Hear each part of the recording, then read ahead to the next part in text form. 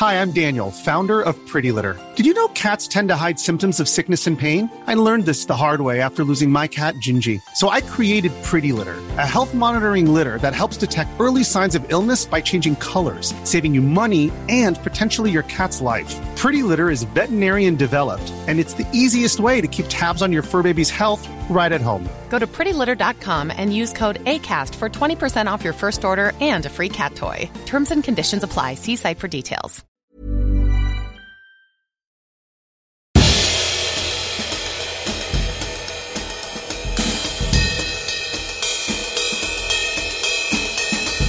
This is Histories of the Unexpected.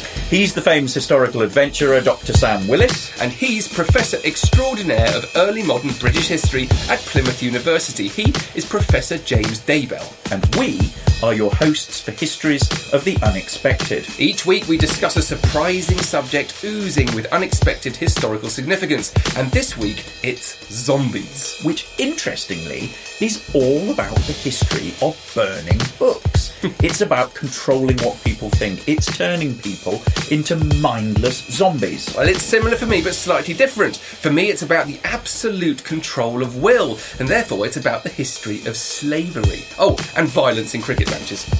If you like what you hear, please leave us a review on iTunes, subscribe to the podcast, and tell all of your friends. We're on Twitter. You can follow me at Dr. Sam Willis. And you can follow me at James Daybell. We are proud to be part of the excellent History Hit network, home of Dan Snow's History Hit and other great shows coming soon. And you can find out more about what we've got planned in the forthcoming months, show notes, video clips, photos of everything we discuss, and much, much more at historyhit.com/unexpected. Ladies and gentlemen, welcome to episode 20 of Histories of the Unexpected, where we will be audio Googling through history, exploring the history of things that you didn't even know had a significant story to tell, like the knife, fireworks, or the medal. The fireworks, there's something that we should do for bonfire night. That's a cracking idea, yeah. Excellent.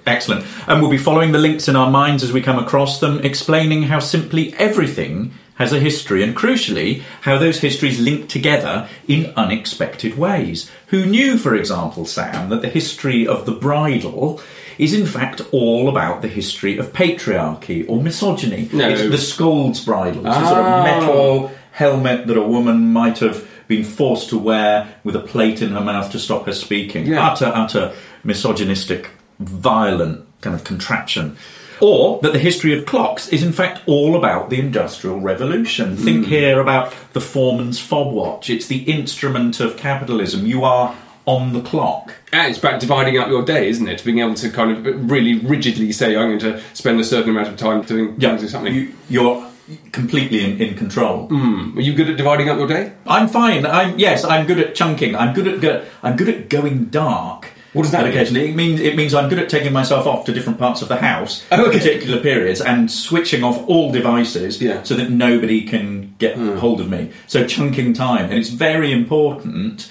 You know, when you want quiet time to research or write, you need to be away from email, or I suppose off the clock, or on your own time. So segmenting work like that. What about you? You don't wear a watch. No, I don't. How do you keep track of time? I've always just been able to kind of roughly guess what the time is. It's a sort of natural skill. I'm usually right to within a couple of minutes. I'm like weirdly accurate.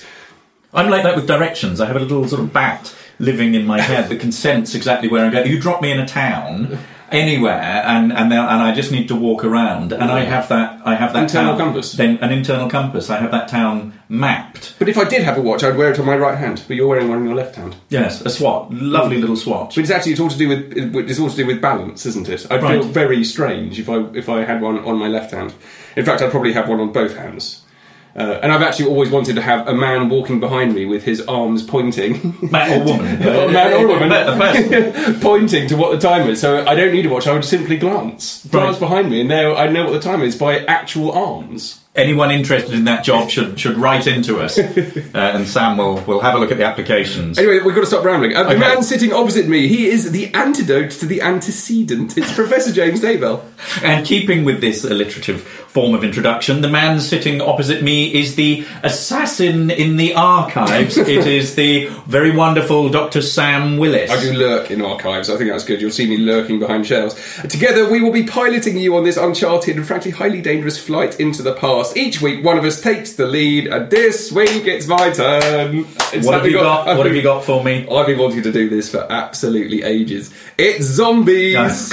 You've been promising this for a long time. The history of zombies. Okay, where are we going with this? I don't know. Top of your head. Let's go. Okay, so what do you think? If I'm thinking about this. The other day we talked about the taxonomy of something or other, so the way in which you might think about it in different ways.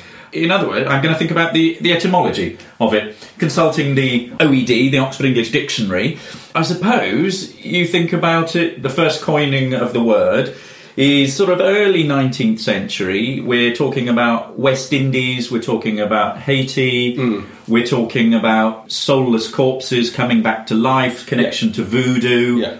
But it's very much, when I think of zombies, it's the plural. It's very rare that anyone faces a single zombie. So it's a zombie army. It's to do with numbers. It's to do with attacking. It's a mob. Yes, and it's also to do with fear, isn't it? Fear of people invading you, attacking you, invading your personal space. So you can go all over the shop. And it's the apocalypse as well. So the zombie apocalypse, the end of the world.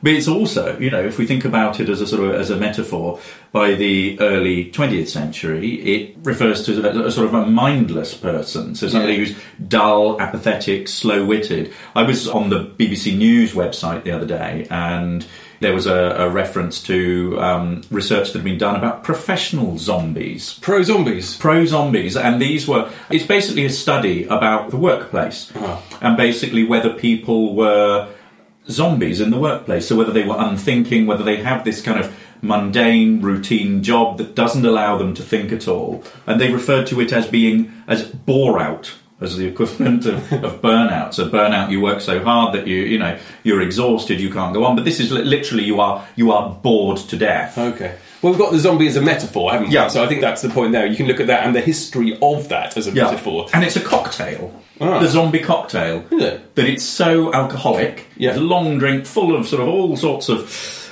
of things, rum, liqueur, fruit juice, and renders you like a zombie. I see what you mean. It's the kind of thing my sister would have drunk as an undergraduate at university. Well, while I was doing a bit of research into this, I put something out on Twitter, and it was linked to a new series I'm doing on the history of weapons, and I wanted to know what the best weapon is for killing zombies. And you wouldn't believe how many people replied to me telling me that the answer is, of course, a cricket bat. And not Simon Peck in Shaun of the Dead. So well, here we are. Here is Simon wielding a much battered, very old cricket bat. And bloodied cricket bat. I mean, that's got to be a 1920s bat. Goodness me, that looks a serious zombie-killing piece of kit. It is very effective. Anyway, the thing that struck me immediately about this, where you could go with an unexpected link, is, of course, the very important question of the history of violence in cricket. Because, essentially, the cricket bat is a weapon. And there was a real problem in early cricket, so, sort of 1730s, 1740s, around that period, of matches descending into violence. And violence was endemic in society at the time, and it really kind of spilled out in cricket matches. There are lots of wonderful descriptions of matches having to end because of bloodied heads. Really. I went to the kind of school where people used cricket bats in that very way. But before we go into all of these other fascinating areas, I think I wanted to start by looking at zombies as an actual thing, the history of zombies. And believe it or not, there is one. There's an absolutely fascinating one.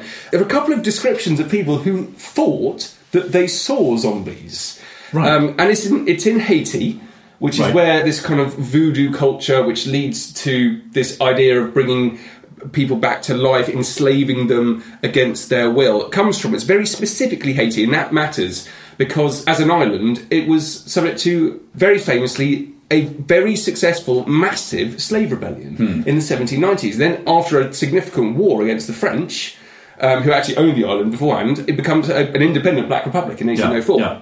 That's really important, actually, because from then on, Haiti had this association, certainly in the European mind, of fear. It was the opposite of what they wanted. Their deep, darkest fears, the slave owners' deepest, darkest fears, had been realised because there had been this successful rebellion.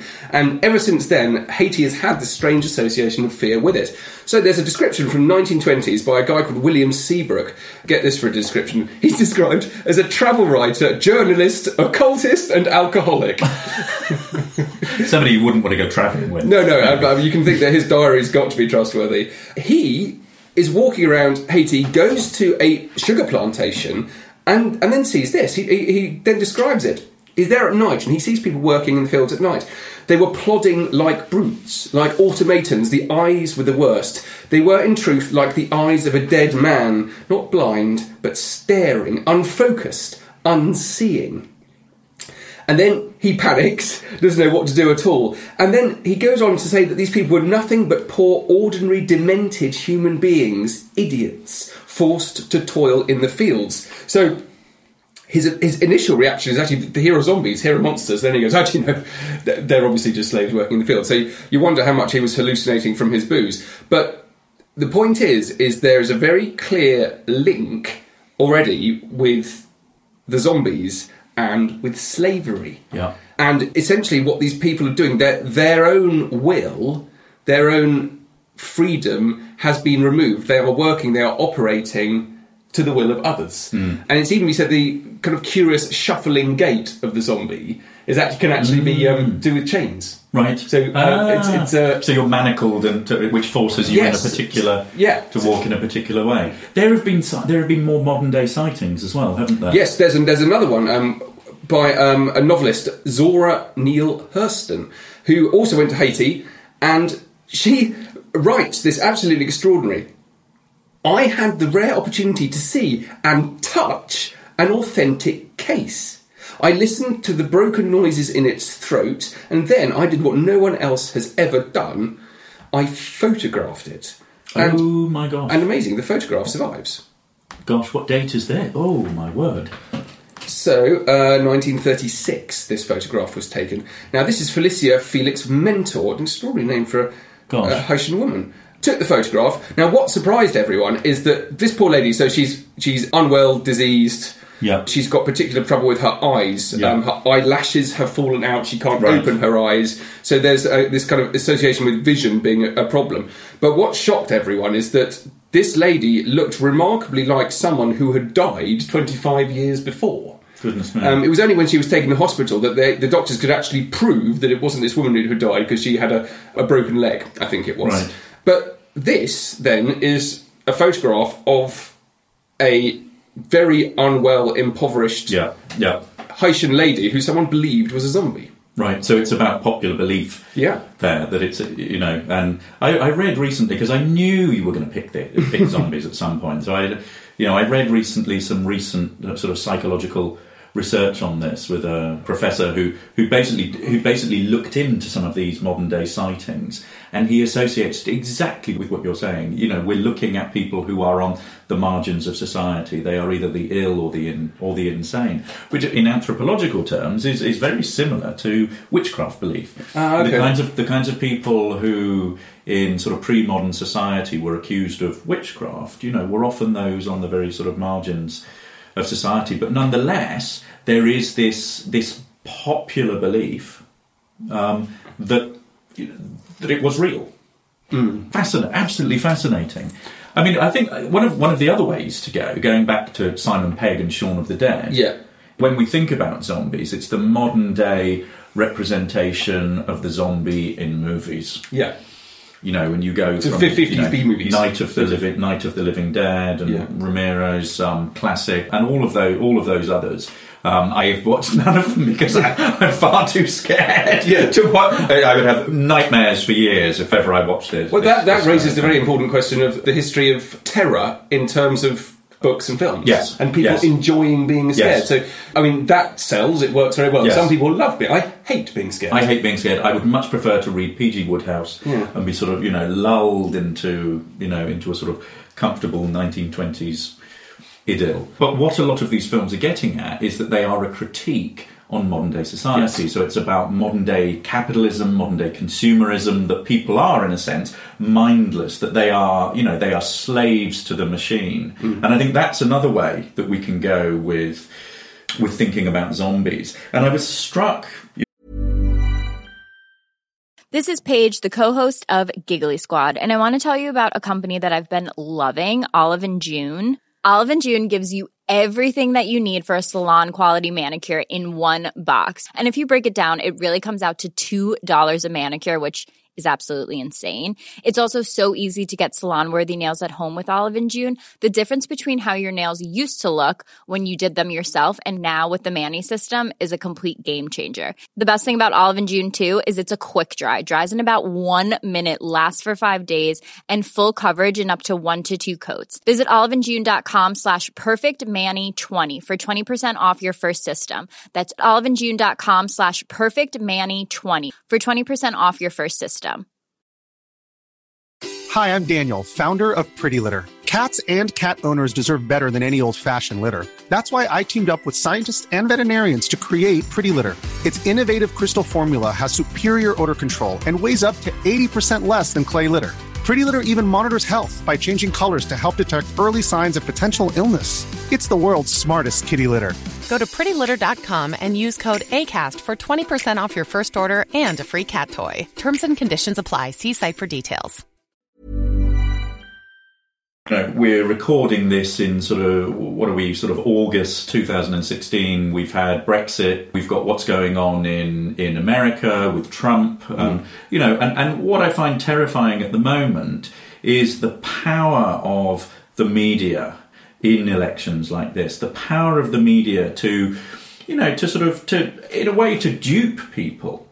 When people are being peddled, it seems, a sort of series of half-truths and half-lies, that are forcing them to think in a particular way. There's very little kind of critical engagement that's going on. If we have a look at the referendum that we've just been through, I mean, one of the things that as a historian, as an academic, one of the things that I found most distressing about it was just the inability to actually get to the facts, to actually look at the arguments. And I think people were being spun different things that ended up as complete lies. But I mean, the referendum is a really interesting thing. It's all to do with political rights, and that's how the zombie is all to do with political rights as well. Because it's all to do with voting. It's all to do with actually having power. So think about it this way. If you think about how 18th century governments were run, who actually had a vote, and it was restricted to a handful of people, landed classes. So how did everyone else demonstrate their opinion? And they did it through public protest. They did it through mob action. They did it through riots. And this fear of the crowd, this fear of an army of people coming towards you is very much, that's part of this zombie cultural thing. And you can follow it through to the history of riots. And also to the fear of revolution. The mob. Yes, fascinating. The history of the political history of Britain at the time of the French Revolution, because it changes. They start off, the Brits are utterly in favour of the French Revolution. They think it's fantastic. And then they realise that they start beheading everyone. The Reign of Terror comes in 1792, 1793, and suddenly everyone is absolutely terrified that rather than being afraid of an army coming over, who are actually going to fight them and kill your kids and run off and kidnap everyone, they're terrified of being indoctrinated and of crowd trouble rising. And there are some wonderful, wonderful images, actually, that represent this fear of invasion at that time. These are sort of insane imaginings of hot air balloons that could carry 3,000 soldiers and horses. That would just drop down. They would drop down, but this raises the very important question of the history of hot air balloons, actually. Because the French crossed the Channel in the 1780s, first time in a hot air balloon. It's like someone crossing the Atlantic for the first time. We haven't done balloons yet, have we? No, we haven't. We must do the history of balloons. Right, I will do it. Anyway, so a wonderful visual representation of the fear of invasion, and that's not just about being invaded by people, but also ideas. With ideas, let me run with another way with ideas, which is about controlling people, controlling ideas, controlling systems of thought, which is what states have always been concerned with. It is about, as soon as you allow people to vote, you suddenly need to peddle ideas to them in a particular way and control voting.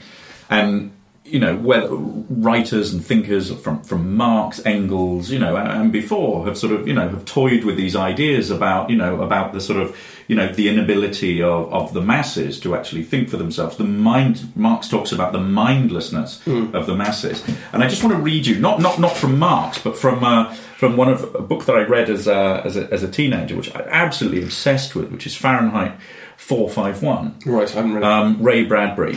The Fahrenheit 451, interestingly, is the temperature at which books burn. Whoa, wow. So it's about book burning, which Zombies is all about book burning. Okay. What you're trying to do is you're trying to control knowledge. You're trying to control what people think, so people become mindless automatons. Mm-hmm. And I'll read you just a little extract of it here. If you don't want a man unhappy politically, don't give him two sides to a question to worry him. Give him one. Better yet, give him none. Let him forget there is such a thing as war. If the government is inefficient, top-heavy and tax-mad, better it be all those than that he worry over it. Peace, Montag. Give the people contests they win by remembering the words to more popular songs or the names of state capitals or how much corn Iowa grew last year. Cram them full of non-combustible data. Chock them so damned full of facts they feel stuffed, but absolutely brilliant with information. I mean, that's like, facts in history. History is not about facts. History is about, it's a critical mode of thought. Then they'll feel they're thinking. They'll get a sense of motion without moving, and they'll be happy because facts of that sort don't change. So they remove all the books. They control what people can do. They then sort of bombard them with various types of information, and you can see this happening today. It's about indoctrination, education. Yeah. I mean, and we're now... one of the things that I worry... It's the opposite of people thinking for themselves, isn't exactly. it? I mean, someone else is doing the thinking for you. They are bending these people to their will. Yeah. And one of the things I worry about history, not being a subject that you take until 16, is that, history as a subject, which I've, been passionate about all my life, as I know you have, it is such an important subject as social individuals living in a democratic society to be able to think in that way. We're living in a very sort of disposable culture, where people are, have the attention span of gnats. We're all sort of wired into this sort of multimedia, tablet, iPad, Android, sort of, we've got phones, we've got laptops, we've got tablets, all sorts of information is being bombarding us all the time, and we're just not able to process it. We are, we're afraid of our own zombification? I think in a sense, this is where a lot of the zombie films of today are going. Yeah. People are being unable to think for themselves. Just would go back to this idea of crowd action as well. One of the best examples of this was the Gordon riots in London in the 1780s. And the Gordon riots is all to do with giving political rights to Catholics. So, what's more frightening than an army of the dead? And to Protestants, it's an army of Catholics. Yeah. The 1780s, absolutely terrified. And not only were there massive riots all over London, actually George III had to bring in the army in to control the riots, but they, rather like the French storming the Bastille, they took down Newgate Prison.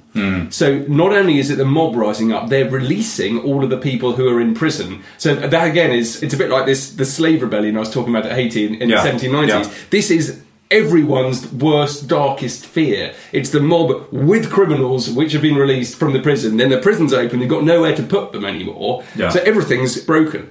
And so what I want to do now is, how do you deal with that? So let's go back to Shaun of the Dead and his cricket bat. What was the 18th century solution to this? You can't kill them all with cricket bats. What do? Well, there are some wonderful death sentences which survive from the Gordon riots in particular. Now, this one's really, really interesting.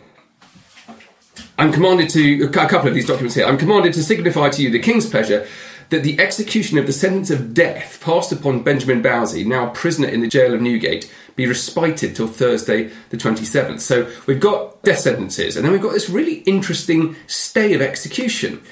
Then we find out why a little bit later on. And what they do is they actually commute the death sentence. They change the death sentence. Here we are. So April 1781, John Glover, Benjamin Bowsey and a number of other prisoners awaiting execution all received royal pardons.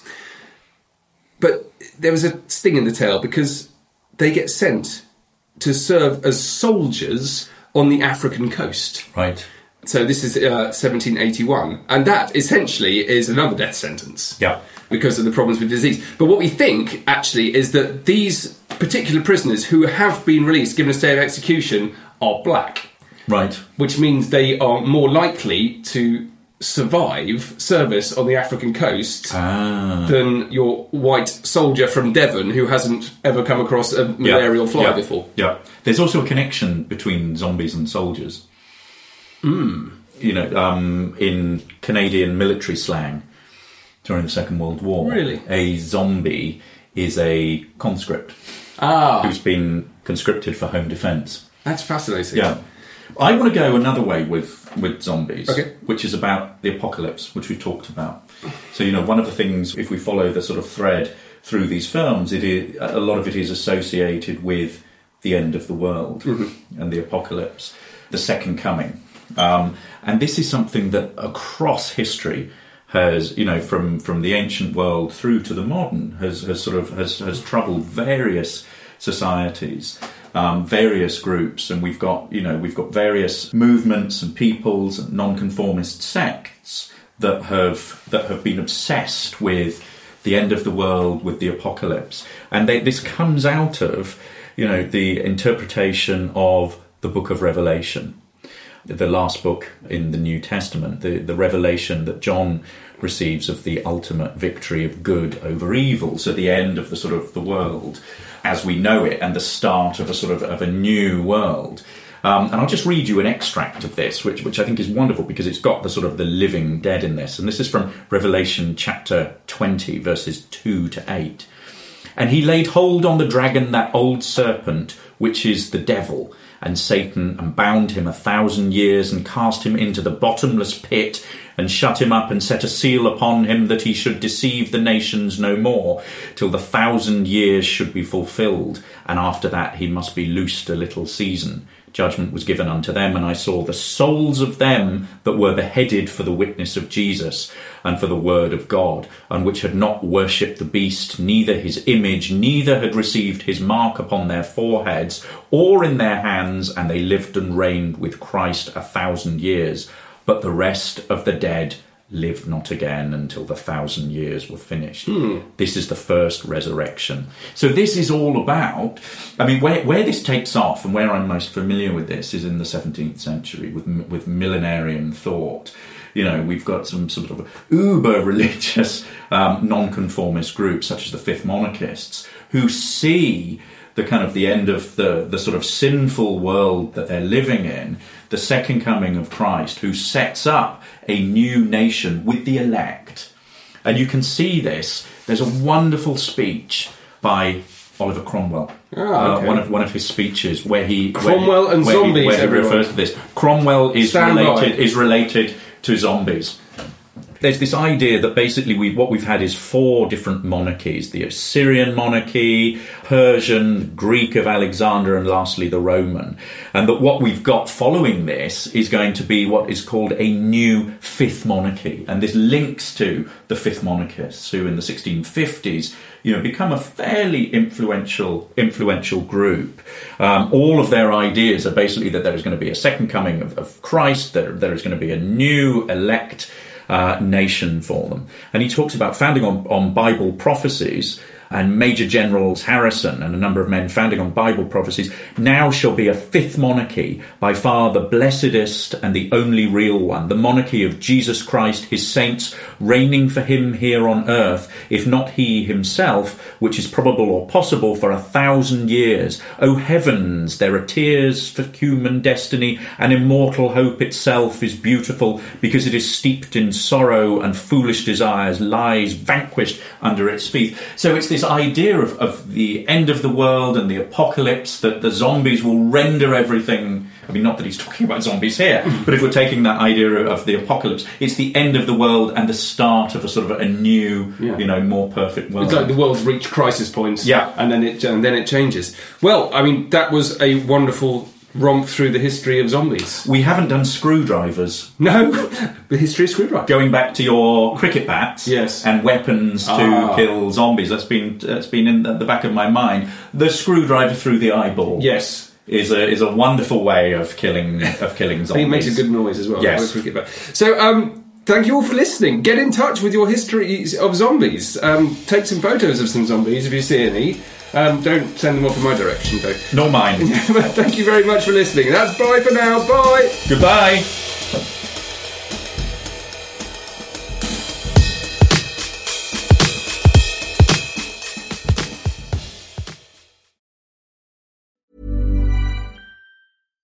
Hi, I'm Daniel, founder of Pretty Litter. Cats and cat owners deserve better than any old-fashioned litter. That's why I teamed up with scientists and veterinarians to create Pretty Litter. Its innovative crystal formula has superior odor control and weighs up to 80% less than clay litter.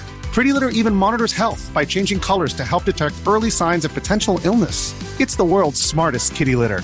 Go to prettylitter.com and use code ACAST for 20% off your first order and a free cat toy. Terms and conditions apply. See site for details.